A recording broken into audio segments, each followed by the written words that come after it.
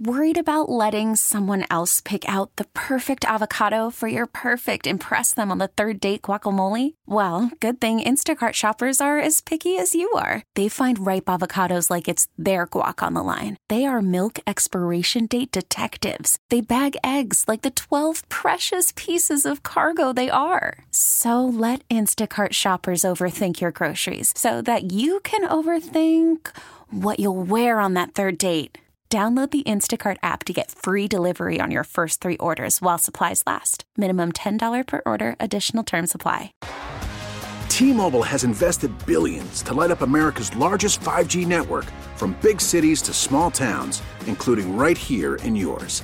And great coverage is just the beginning. Right now, families and small businesses can save up to 20% versus AT&T and Verizon when they switch. Visit your local T-Mobile store today.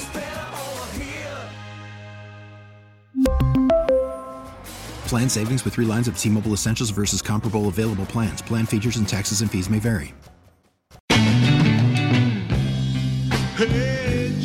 It is 560 The Joe Radio Rewind, running back some of the best you've heard here on 560 over the past 24 hours. I am Dan Day. Got an abbreviated version today because at around 6:30, we're getting into some Canes basketball. Canes and the Dukies. That's right, Larinaga and Krzyzewski. 2 last names that are hard to spell. Going to be a big game, and we're going to have Joe Zagacki, another last name that's kind of hard to spell.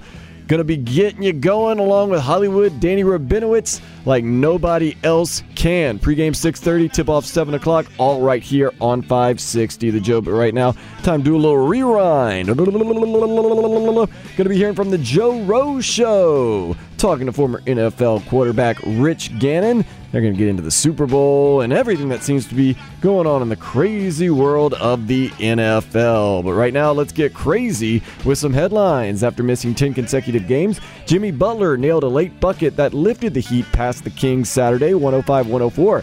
Tonight, Miami takes on Charlotte at 7:30, and Tyler Hero is questionable due to contact tracing. Pre-game is going to be on 790, our sister station, at 6:15. The Wizards scored 6 points in 3.8 seconds to down the Nets yesterday, 149-146. Brooklyn is 4-3 since the inception of their Big Three. The Panthers won both of their games against Detroit 3-2 this past weekend.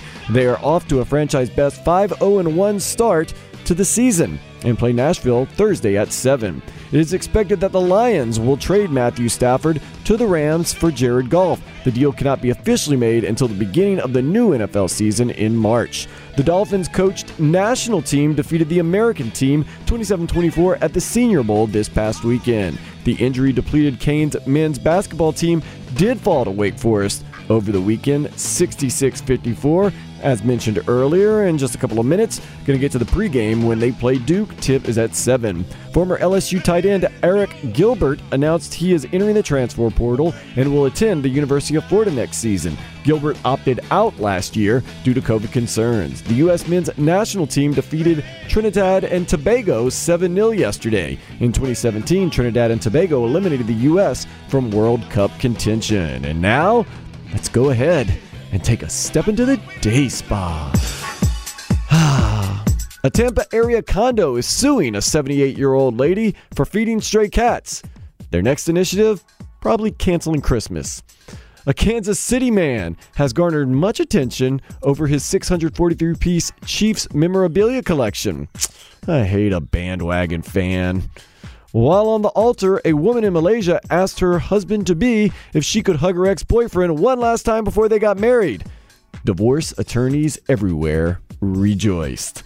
Always rejoicing in the morning from 6 to 10. Joe Rose, Zach Krantz, Hollywood Danny Rabinowitz. They get you going like no one else can. No Radio Row, at least for us, this year in Tampa. We would usually be there, but COVID. Blame everything on COVID. And honestly, pretty accurate. Nonetheless, Joe Rose and the guys, they're kind of having their own Radio Row virtually. So they're talking to a guy played in the Super Bowl. Remember? With the old Oakland Raiders? Oh, man, that team was good. Didn't win, though. I'm an Oakland Raiders fan. I'm a Las Vegas Raiders fan. I'm a Los Angeles Raiders fan. I'm a Raiders fan. So Rich Gannon, he joined the show talking about who does he have in the Super Bowl. You might be surprised. Also, the Stafford Goff trade.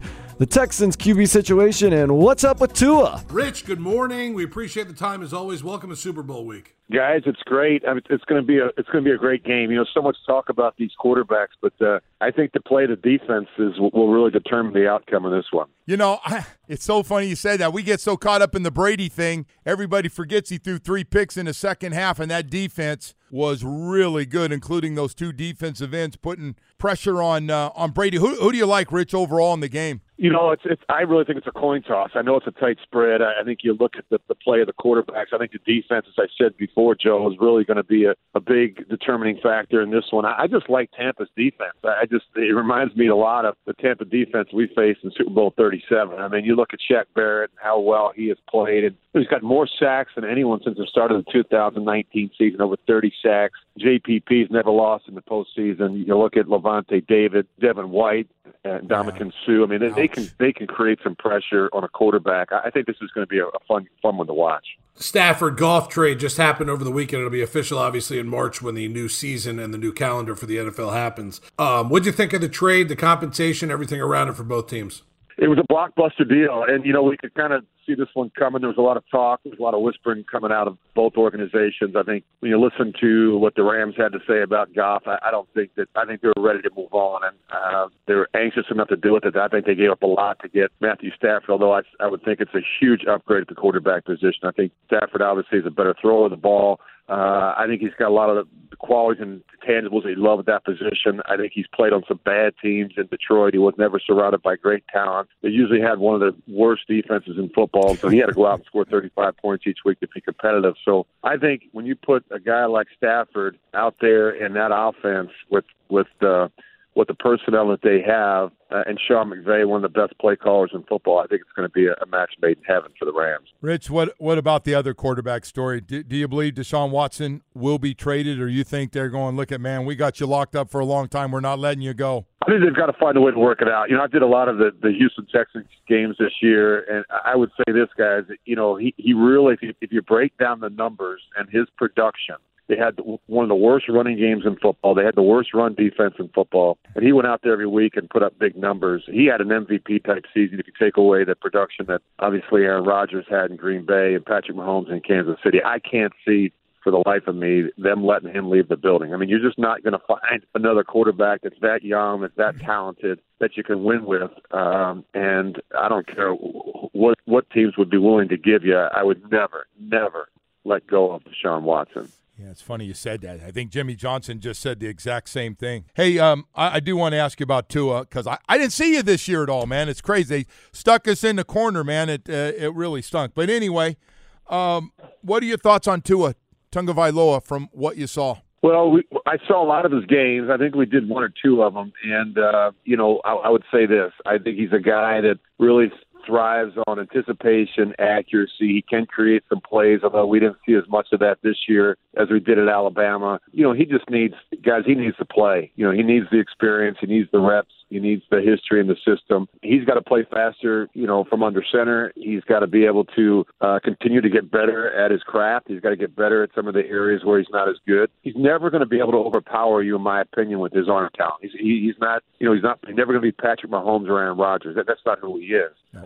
But I think he's good enough to win with. But this is an important offseason for Tua down there in Miami. Well, we're guessing they're going to give him a lot of weapons too, right? We got to upgrade the juice around him a little bit and get him some players. But, well, I'll tell you what, after Rich and you've had a chance to watch the rebuild, this is part 2 this year. We got to get it right on Chris Grier's got to make sure this is the guy, because these picks, this is it for load down with all these 1s and 2s that we have. Do you agree?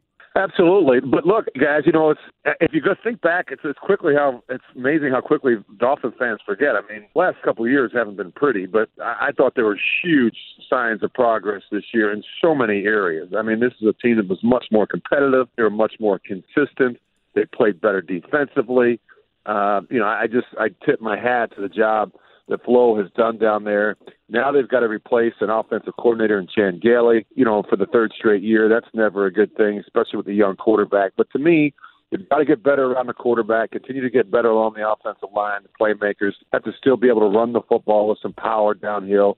But I think the pieces are in place defensively. I mean, they've got a really good secondary. They've got some athletic, talented players that can create some havoc up front. And I just think that you're right. This is an important offseason, as it is for everybody, to continue to add talent through free agency and the draft. You know, it's amazing, Rich, again, back to this quarterback thing. It is an amazing amount of calls, if they're true, on how many calls people called the Lions about Matthew Stafford, just to give you an idea of how many teams don't think they have the quarterback to get to where they want to. Are you amazed by that, too? The amount of teams looking for a quarterback, a franchise quarterback? Well, Joe, you and I have talked about it at great length in years past. I mean, you think about 32 teams in the league, and I always break it down in thirds. I think there's a third of the teams out there that feel really, really good about their quarterback, right, whether it's Aaron Rodgers or Patrick Mahomes. And then there's another 10 teams out there or so that feel like they've got a developing player at that position, or they've got a quality veteran guy that they can win with. Have that player, that's looking.